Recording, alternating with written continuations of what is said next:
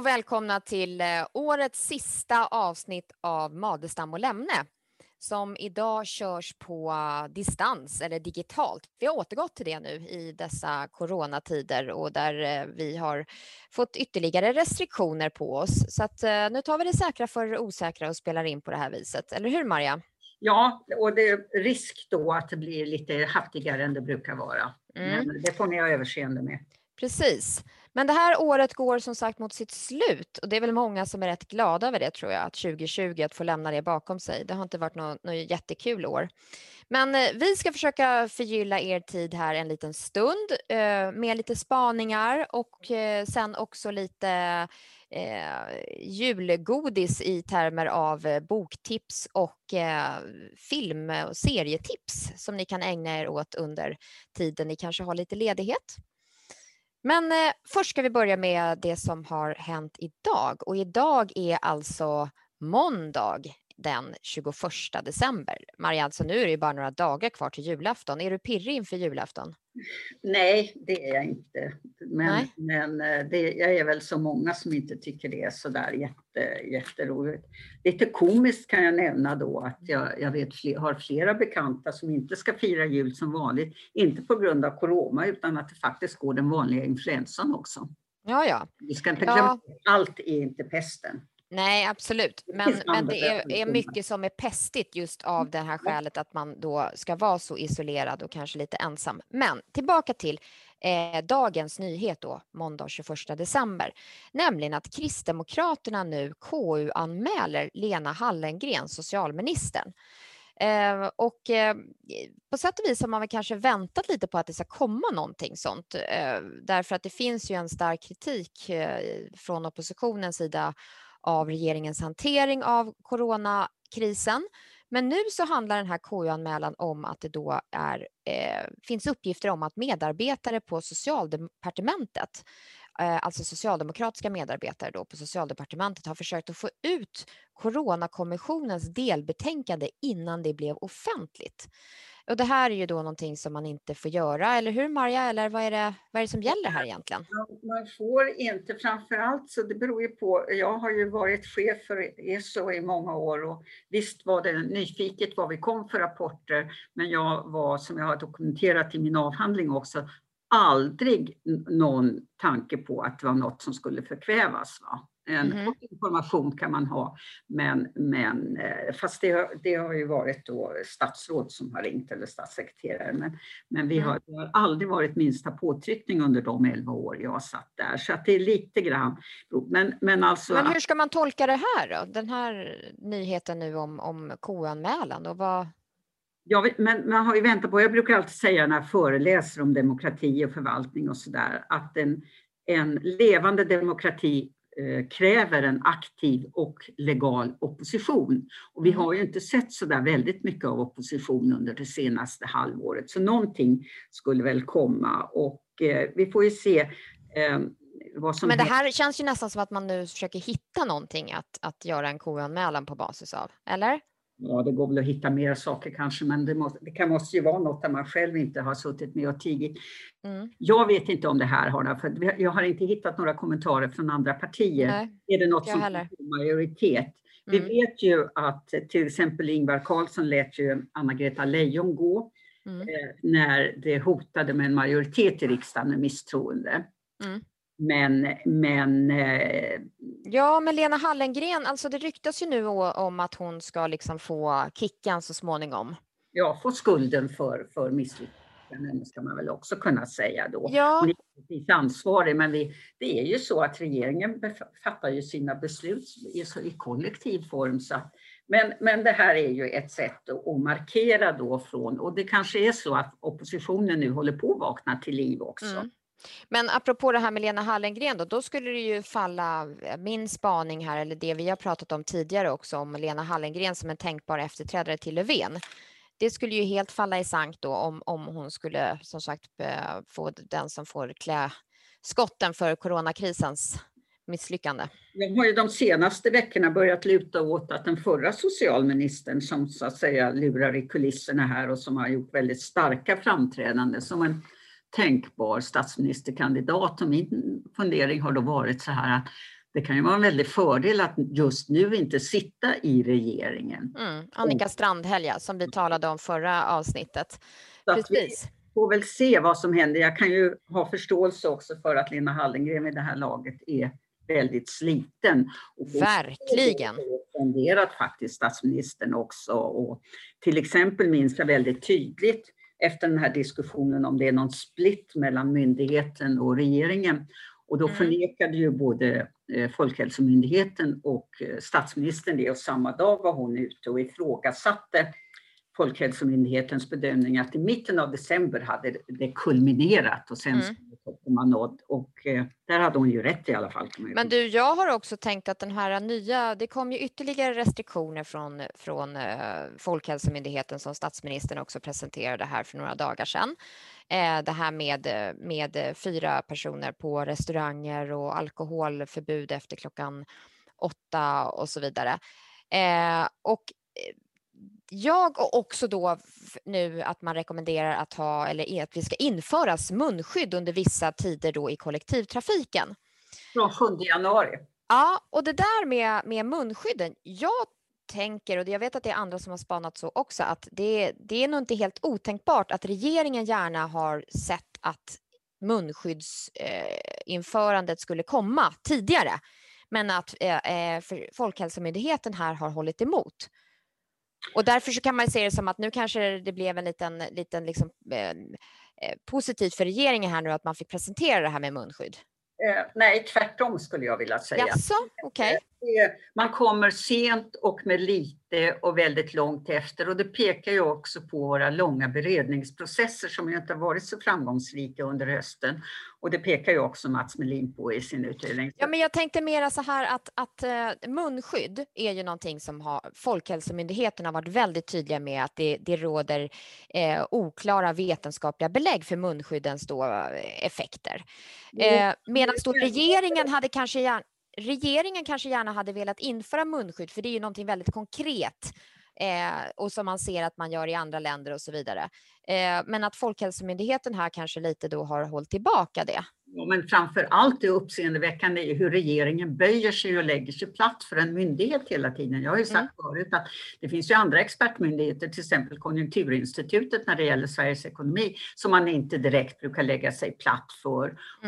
Och det här är ju, det är väldigt förvånansvärt. Det blir nästan. Men varför inför man det inte nu då? Utan säger att man ska utföra regler för det och så ska det komma. Och så sent som igår så hörde jag ju Folkhälsomyndighetens företrädare säga att det var liksom väldigt mycket som inte behövdes, och reseförbud och annat. Och sen så kommer Damberg inom en halvtimme och säger att nu ska man stoppa flygtrafiken med Storbritannien, eller England rättare sagt. Men jag såg just nu på att det flashar förbi att de första planen från England har landat, och det har inte fattats något beslut.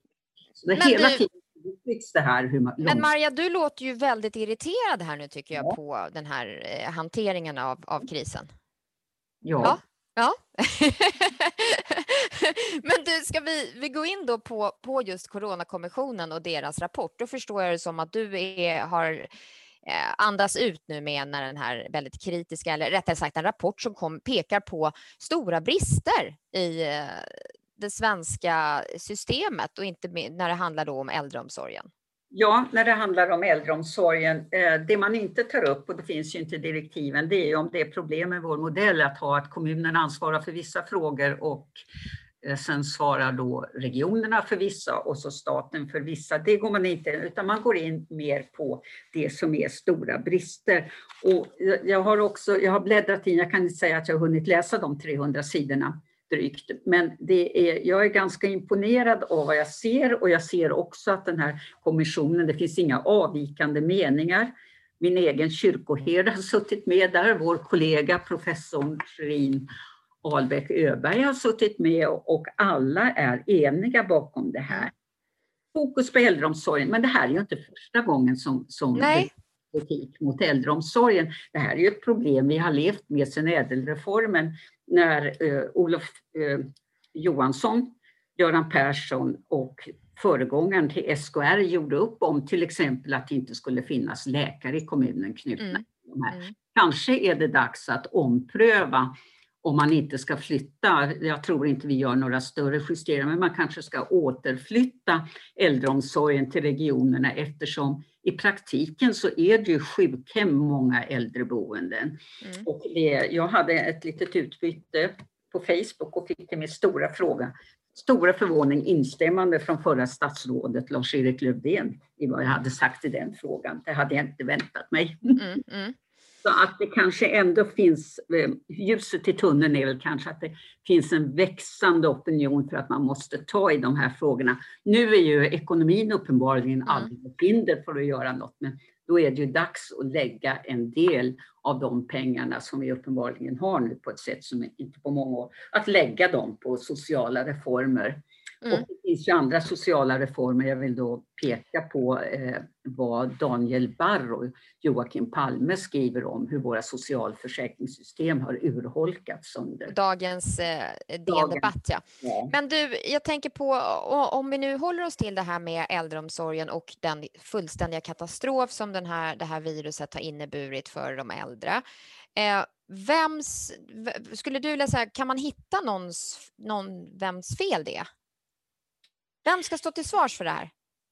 Ja, ytterst så är det ju regeringen och ytterst är det ju befolkningen i val som tar ställning till vilken regering man ska ha. Men här är det ju värre, för att det har ju växlat regeringar ett antal gånger de senaste decennierna och ingen har ju tagit i den här frågan. Det låg ju en färdig utredning från 2014 som den borgerliga regeringen avgav. Men den lades åt sidan, liksom friskolekommittén som kom 2013, den var jag själv knuten till, som pekade på hur märkligt det var att vi i Sverige tillät den typen av vinstuttag offentligt finansierat.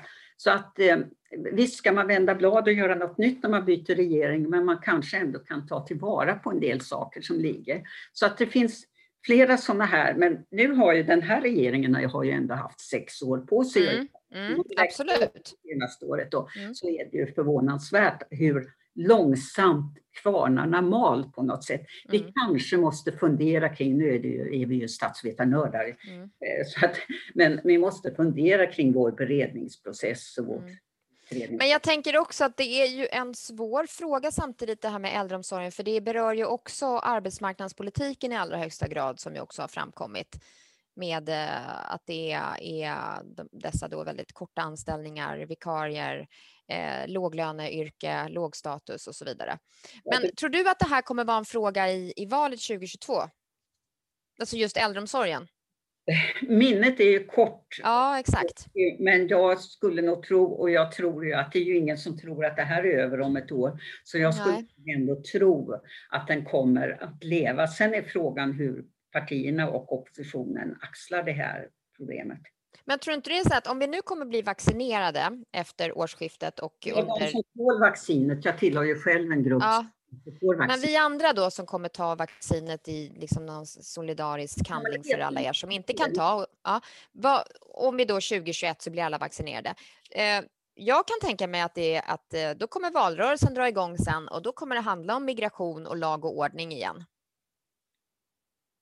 Ja, men jag tror inte att det är borta på det sättet. Sen jag gjorde en studie, eller jag studerade inför förra valet hur väljarunderlaget för det ledande regeringspartiet såg ut och gjorde en prognos. Eftersom man har väldigt svårt att fylla på med ungdomar så gjorde han en prognos om att 12 år senare skulle det inte finnas kvar i livet några som röstade. Och det kan ju skyndas på. Alltså det är väldigt, väldigt svårt. Men media har ju mycket kritik nu och jag tror inte man kommer att glömma bort äldreomsorgen och vad vi har gjort, även om man lyckas utplåna många av oss äldre. Nu ska vi säga om den här kommissionen, det här var bara ett första delbetänkande. Nästa delbetänkande kommer i oktober nästa år. Och då ska de ju granska de åtgärder som har vidtagits och sen kommer inte slutbetänkandet förrän i februari 22 och det är väl inför mitt i valrörelsen då kan man väl tänka sig. Och det förefaller nu när man ser. Jag måste säga personligen är jag imponerad av Mats Melin som utredare, och som du vet Jenny som känner mig så är jag inte alltid så väldigt lätt imponerad. Nej, det får man säga. Utredningar han har gjort och svara på remisser från Södertörn på det. Och det är gediget arbete som redovisas. Och jag är ju inte säker på att man kommer att slutbetänkandet, men att döma av tonen i det här att det kommer att vara att allting har fungerat bra. Och slutbetänkandet som sagt var, det kommer ju också väldigt lägligt om man kan säga så, eller olägligt utifrån vems perspektiv man tittar på då, våren 2022. Så det kan ju bli en bomb i valet då. Ja, eller en sån här, ibland detonerar ju saker i flera omgångar. Det beror ju också lite på vad som händer, men prognosen ser väl inte så där jättebra ut för när det är mutationer och hur fungerar vaccinerna, och det var ju väldigt dramatiskt när de visade någon bild på någon som svimmade direkt och blev medvetslös som sjuksköterskan. Det kan ju, Men du, tror du att de här tuffare restriktionerna nu som man har kommit med, har det att göra med kungens kritik här också? Ja, kungen och Mats Melin och en tilltagande kritik i många medier på ledarsidorna. Men samtidigt så är de ju inte så tuffa, för de är så odefinierade fortfarande. Jo, absolut. Men jag tänkte med att det blev ju lite debacle här då kring att vår statschef uttryckte sig att det har varit ett misslyckande, den svenska strategin. Både du och jag tolkar ju det här uttalandet som att det var ingen strategi eller taktik bakom det här, utan det här var någonting ganska spontant från honom då. Jag såg när han fick frågan, det har de ju visat. Och det var ju inget färdigskrivet manus han läste upp. Nej. Från hjärtat, och jag är ju i hjärtat republikan, men jag måste säga att det var ju ändå starkt gjort av honom. Men det är klart att det blir tufft för statsministern då naturligtvis, som att få höra det här från statschefen, och de hade ju uppenbarligen något samtal efter det också. Ja, men vi fortsätter att följa det här, men onekligen så kommer det bli en annorlunda jul också på grund av det här otäcka viruset. Någonting som har hänt också nu, om vi nu är inne på julspåret, det är att partiledarna har hållit jultal. Och jag vet att vi pratade om det här förra året också, för 1 år sedan i vårt julavsnitt. Då var vi också inne på jultalen om jag inte minns fel. Och det här är någonting som har utvecklats under senare år, att det har blivit institutionaliserat att partiledarna håller jultal. Och det är inte så konstigt heller, för att man tar ju varje tillfälle i akt att synas och höras, få exponering, och nu finns det ju så många kanaler att göra det också, så att man använder partiets egna lilla YouTube-kanal eller Facebook-sida och håller sitt tal, och så ligger det kvar där i efterhand som man kan titta på. Och i förra avsnittet så berättade jag om Ebba Buschs jultal då, som hon höll samma dag som vi spelade in. Men sen efter det så har också då Nyamko Sabuni och Annie Lööf och Ulf Kristersson och Nooshi Dadgostar och även då Stefan Löfven talat. Och Åkesson, han sparar det hela till bara några dagar här. Det kommer i dagarna, så att han blir liksom sist på bollen. Ganska smart får man väl säga, att vara den som snackar precis innan julafton. När jag lyssnade på de här, så någonting som var genomgående för alla talen hittills, det är ju att alla betonar ju väldigt mycket det här nu, att man ska ringa till någon den här julen. Och det jag tycker är jätteintressant, för jag funderade på, är det så att de har suttit och snackat ihop sig? Och naturligtvis så är det ganska självklart att man ska tänka på alla ensamma i jul. Men alla säger nästan exakt samma formulering här, att man ska tänka på att ta upp luren och ringa till någon eller några som man vet kan behöva det där samtalet. Men utöver det så skiljer sig talen lite grann. Och Nyamko Sabuni, hon försöker faktiskt lyfta skolan nu igen och har väl fattat att det är det som är Liberalernas fråga i väljarnas ögon. Så att hon lyfter fram och pratar om skolan och vad man behöver göra, och även inne på det här att man behöver komma till bukt med glädjebetygen som en del skolor sätter, och också detta med friskolornas, den här ostyrigheten som vi har fått på skolans område i och med den fria marknaden, och pratar också om att man måste se över kösystemen och göra någonting åt det. Så det var lite intressant tycker jag, just att hon försöker nu styra in på det. Hon har ju varit inne på lite andra frågor, klimat och hedersförtryck och sånt där. Men nu är det liksom skolan som hon nog kommer styra mot inför valet också, kan jag tänka mig. Annie Lööf, hennes tal handlade om dels naturligtvis en ganska kraftig kritik mot regeringens hantering av corona. Men sen också kretsade det väldigt mycket kring utsatta kvinnor. Kvinnomisshandel och vad man ska göra, stötta kvinnojourer och så vidare. Och det här har hon pratat en del om just kvinnofrågor. Hon har pratat om vården utifrån ett kvinnoperspektiv och så vidare. Så att här är det uppenbart att Centern och Annie Lööf vill liksom formulera sig som ett borgerligt feministiskt parti. Ulf Kristersson, han tog tillfället i akt och lyfta fram den fråga där han har själv verkligen bottnar, nämligen frågor om sociala frågor.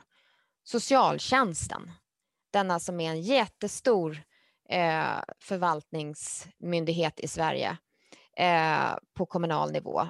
Och där han själv ju också har erfarenhet. Han har suttit i socialnämnden i Stockholms stad. Han har också jobbat han var ju socialförsäkringsminister. Och ja, det här är hans profilfrågor. Och när han pratar om de frågorna så bottnar han verkligen. Och han pratade nu om utsatta barn, men också just att barn i utsatta områden, de krav som ska ställas då för att vi ska förebygga kriminaliteten.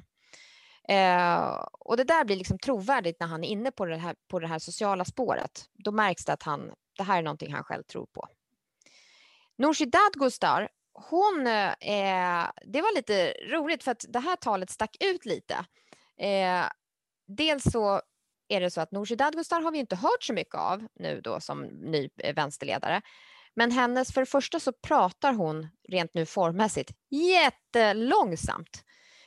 Så att om man inte var sömnig innan så blev man det när man lyssnade på det här. Men det är lite mysigt så där, man liksom vill komma till ro lite och så. Men hon pratade väldigt mycket om det svenska folkhemmet och vilket hem vi vill ha i Sverige, och också fattiga barn. Men det var verkligen folkhemsretoriken som hon tryckte starkt på. Och sen avslutades Vänsterpartiets partiledares tal då med musik, vilket var lite oväntat. Lite trevlig julmusik i slutet. Vad var det för julmusik? Ja, nu minns jag inte vilken låt det var, men det var 2 tjejer som sjöng a cappella. Väldigt vackert.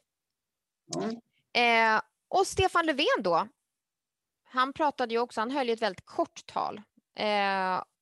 Men det var ju också mycket om ensamheten som människor idag den här julen kommer att behöva stå ut med. Mer kanske än i vanliga fall. Men sen nämnde ju han också det här med att det har varit att coronakrisen visar på brister i den svenska välfärden. Eller hur? Det var ju så att det fanns ju som vanligt på att när det här är över så ska det göra saker. Jag tror att många kanske är trötta på att höra det. Man vill nog se åtgärder nu. Va? Och ja, det är klart.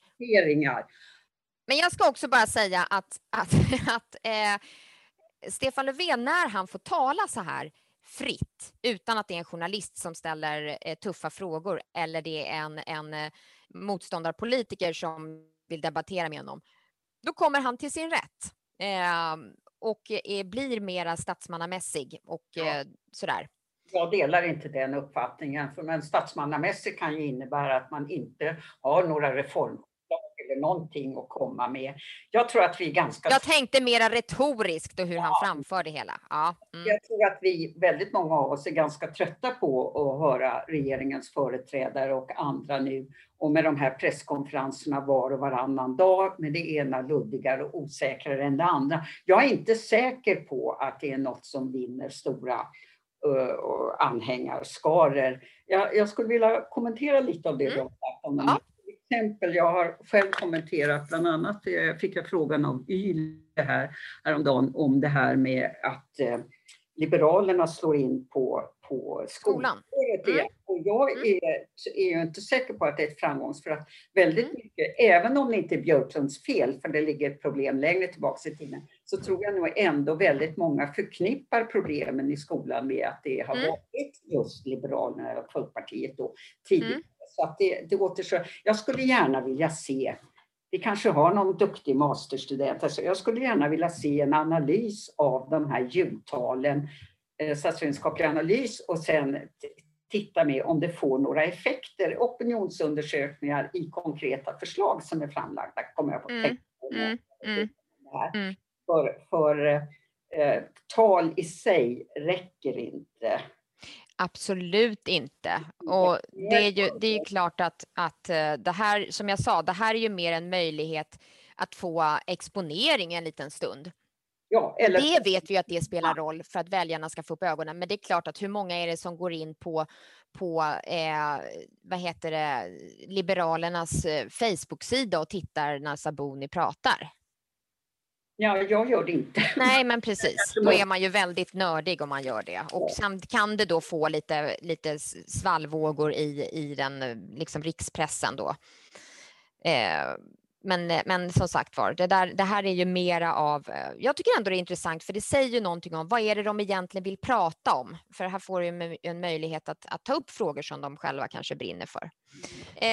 Men nu inser jag också att jag har ju lyssnat på så många jultal nu då i ett svep, och Nooshi Dadgostar pratade ju mycket om fattigpensionärer också, men också de usla arbetsvillkoren inom äldreomsorgen. Per Bolund, han talade däremot mera om just fattiga barn.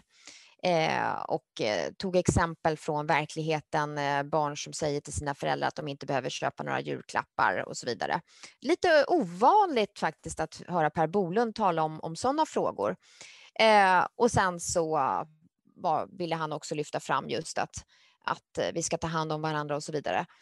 Generellt kan man säga att när jag såg just Per Bolunds tal så var det lite ovanligt i sig, för att Per Bolund känner vi inte så mycket som partiledare, absolut inte den här mera personliga profilen, utan det är honom ser vi på Aktuellt när han pratar om de frågorna som finns i hans portfölj.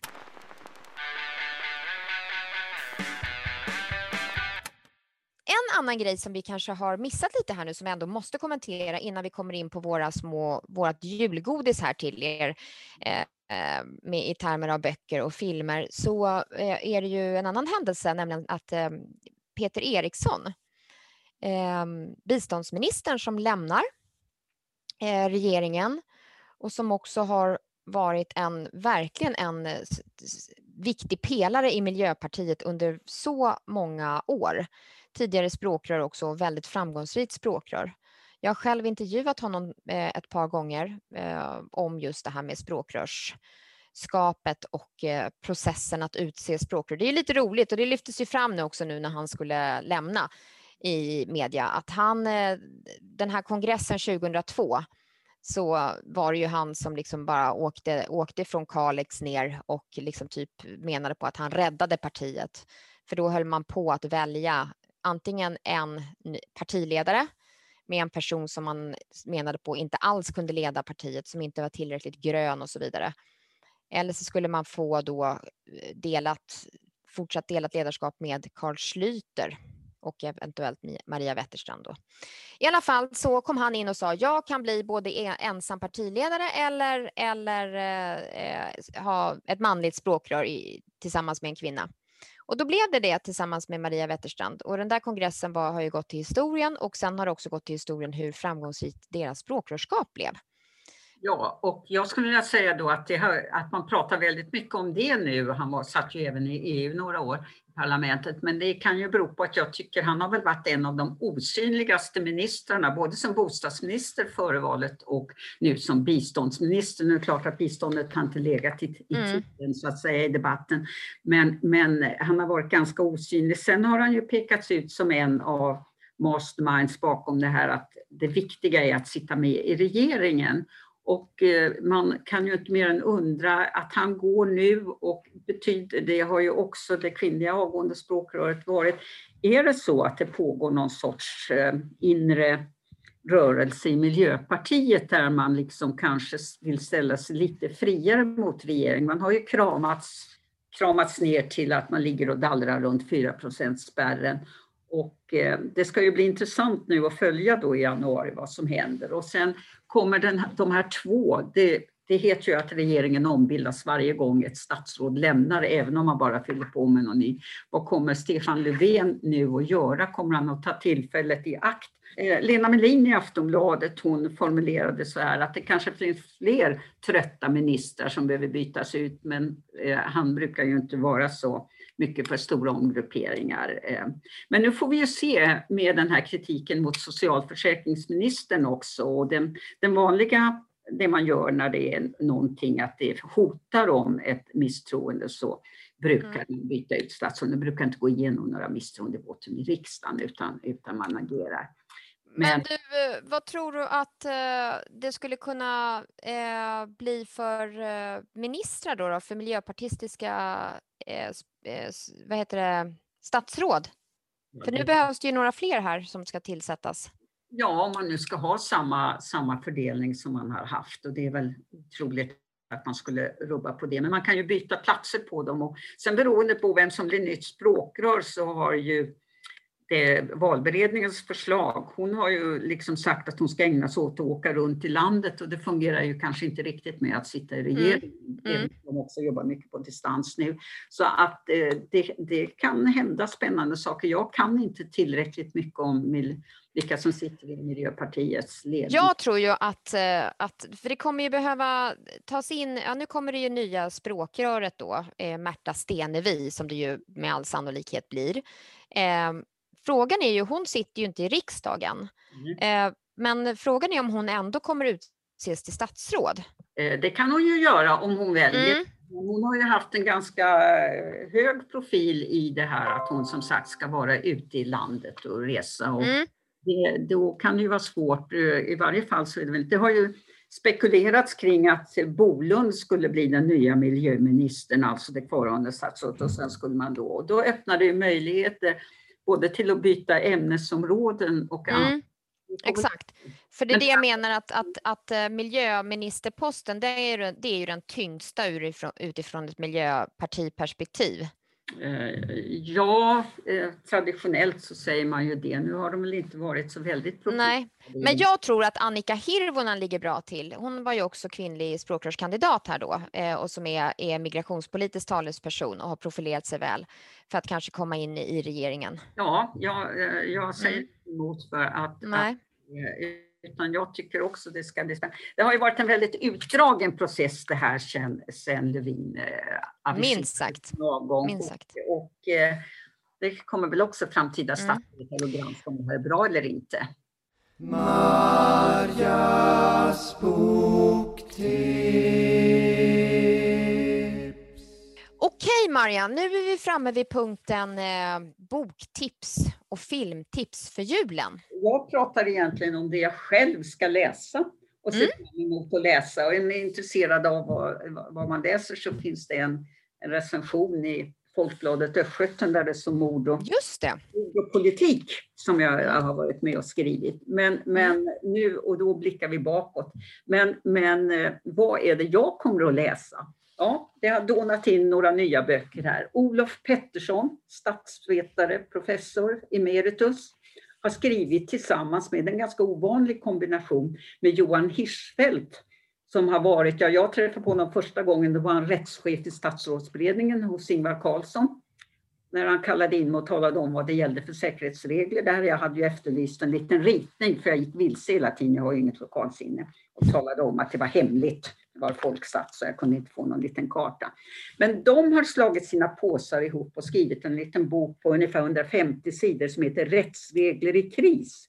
Och den handlar väldigt mycket om svagheterna i vår demokratiska rättsstat. Att det är väldigt mycket som inte är reglerat i grundlag och andra lagar och de tar upp det här. Och den är läsbar och jag tror den är läsvärd också. Jag ska verkligen. Och att det visar ju, jag har ju en viss förbläss under senare tid för böcker som är omkring 100 sidor och den här är ungefär 150 sidor och det visar att det går att skriva kort.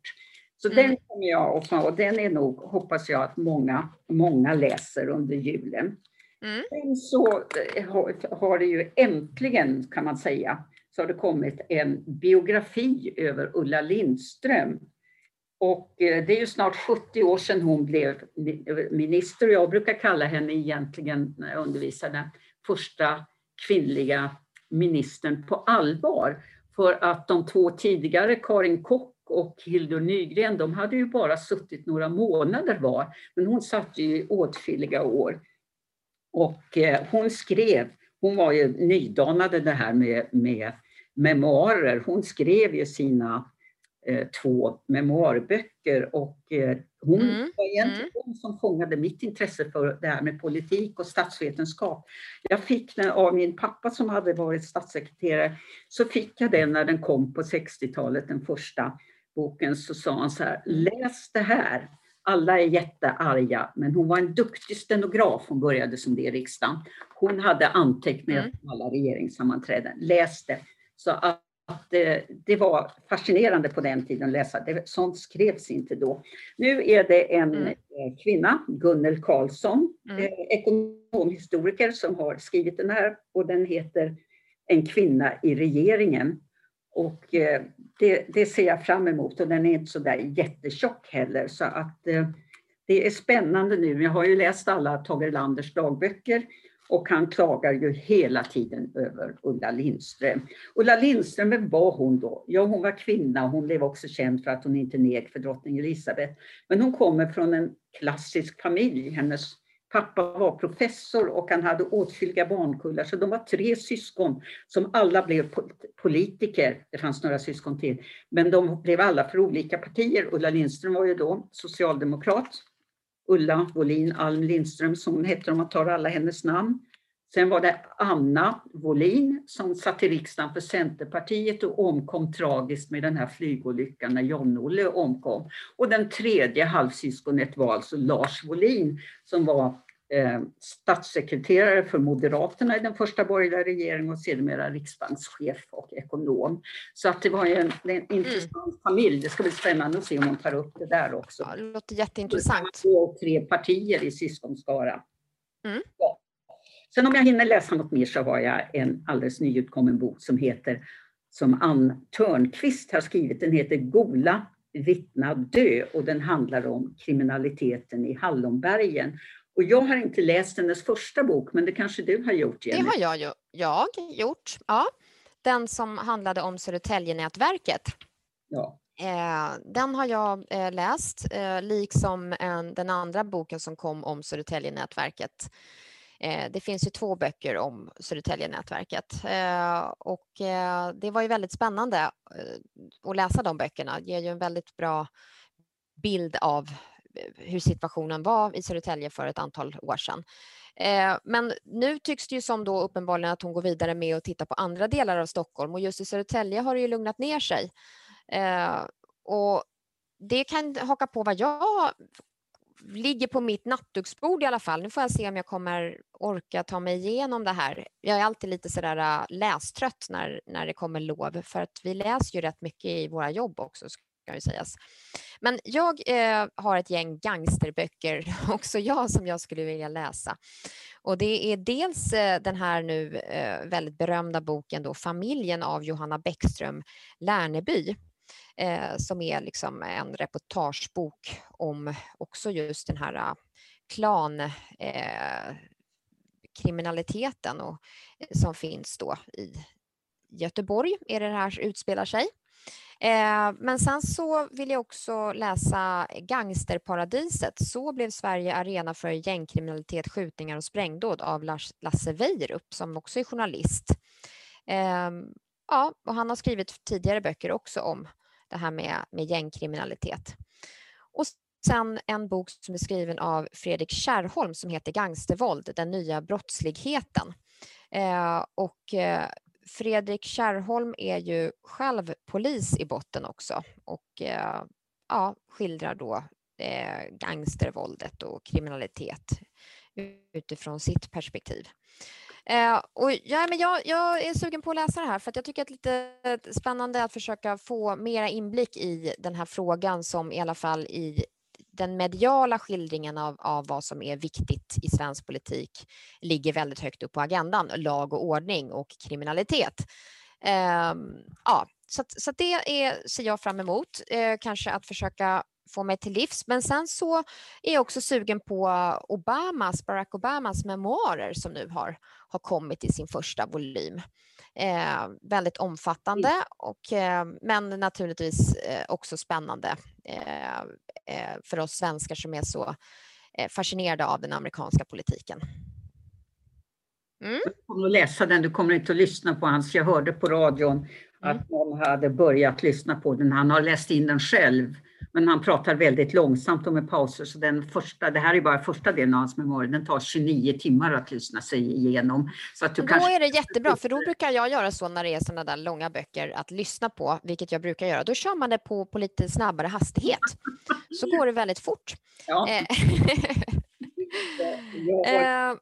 Jag har en bok till som jag har haft liggande sedan i somras. Och det är Hilary Mantels tredje bok om Cromwell och Henrik den åttonde. Och den heter The Mirror and the Light, och den är 900 sidor. Men jag har läst de 2 tidigare böckerna, och framförallt den första, Woolford, är jag helt fascinerad av. Och sen Bring Up the Body, som den heter, del 2, var inte lika. Men det som är så fantastiskt med Hilary Mantel, förutom att hon har en alldeles suverän engelska, tro det eller ej, jag var ju språkstudent en gång i forntiden. Men hon skriver väldigt bra, ingen har kunnat hitta några anakronismer, alltså några felaktigheter om det. Och vad kan det då vara intressant att läsa det här? Jag som är intresserad av politiken och statsvetenskap, så varför är det så intressant att läsa den här? Alla vet ju hur det gick, va? Alla dog till slut, och vad som hände, och Henrik den åttondes alla fruar och så vidare. Men det som var så intressant, framförallt när jag läste den första boken, var att hon skriver om det här maktspelet. Hon skriver om en krigare, regering och hov och så vidare. Men det är på ett sätt som får i alla fall mig att fundera kring och dra sådana paralleller med dagens politik i Sverige. Och nu får vi se om min förtjusning håller i sig, om jag orkar igenom de 900 sidorna i julen. Men jag tycker ju att det är inte ofta man läser historiska romaner eller böcker som sätter igång så mycket tankeverksamhet kring dagens samhälle. Så nu får vi se vad som händer. Har du fler böcker, Maria, som du vill tipsa om? Nej? Jo, jag har nog fler som jag borde läsa, men det här är det som ligger. Ja, det låter gott nog. Men apropå då drottningar och sådana där saker, så det ska ju jag göra då nu också. Nu vi går titta på, vi går över till sånt man kan se på en tv eller dator, nämligen lite film- och serietips. Så jag ska ju se sista nu säsongen av The Crown, som jag har sparat till i jul. Och den är ju väldigt spännande också och lärorik utifrån den då, att lära sig om primärt brittiska samhället och politiken. Men det är ju en fantastisk serie. Har du sett den, Maria? Nej, det har jag inte. Ja, men då har du ju verkligen någonting att se fram emot nu i julhelgerna. Det bara måste du bara titta på. Jag brukar ju somna så fort jag sätter på tvn. Ja, men det här är så bra så du kommer inte göra det. Men sen några andra serier som jag vill tipsa om, det är också den här franska serien Falsk identitet. Har du sett den då? Nej, men den måste du också se. Där har du, tror jag, det är 5 säsonger som finns då tillgängliga. Som handlar om den franska underrättelsetjänsten. Och liksom i den franska staten. Och det här är väldigt spännande. Det är liksom en inifrånskildring av en myndighet helt enkelt. Och med alla tänkbara liksom, kryddor du kan tänka dig för att en serie ska bli bra. En annan... 2 stycken då svenska serier som jag vill rekommendera. Det är dels en som jag såg klart igår kväll, nämligen Jakten på en mördare. Den kanske du har hört talas om? Ja, som handlar om då mordet på Helen i Hörby. Och den här serien är ju den är lite speciell, för den är ju väldigt långsam. Så att som sagt, är man lite sömnig, Maria, så kanske det är risk att du skulle somna i soffan när du tittar på den. Men fast samtidigt inte, för den är väldigt spännande. Och det som också är så intressant med den här serien att den ger en sån skildring av tidsandan som var då på 80-talet och fram, och skildrar också New Public Managements införande i den svenska då förvaltningen. Så det är väldigt mycket då referenser, och det är lite roligt liksom när de pratar om, de har liksom värdeordstimmar där de ska sitta i en ring och skriva värdeord på post-it-lappar, och det är väldigt mycket de här tidsrapporteringsformulären som ska fyllas i och så vidare, och cheferna ska vara chefer och så vidare och så vidare. Så det här är väldigt spännande utifrån ett förvaltningsmässigt perspektiv. Så därför så tror jag också att du skulle... Jenny, att du inte har jobbat ute i förvaltningen som jag har gjort. Jag vet inte om jag orkar. Varenda termin så hade man då någon sån där övning med att skriva post-it. Ja, men då kommer du känna igen det här. Det är jätteintressant och en väldigt välgjord då skildring av det här mordgåtan, kan man säga. Slutligen en annan serie som jag inte tycker att man får missa, och det är den svenska serien Kalifat, som handlar om radikal islamism i Sverige, och en skildring, skulle jag vilja säga, av Sverige idag, och med ett oerhört skickligt också skådespeleri. Så jag vill bara säga. Jag har sett den. Ja, men härligt. Och visst kan du rekommendera den? Ja. Den är inte 100 avsnitt heller, utan den... Nej, precis. Ja. Men de här serierna tycker jag att ni bara måste konsumera nu. Och nu har ni tid under julen, så att passa på. Ja, men med det sagt så är det väl bara dags att önska god jul då, eller? God jul och gott slut och gott nytt. Precis. Vi ser när vi orkar komma igen. Ses vi nästa år någon gång? Ja. Ja, ha det så bra. Hej då. Hej då.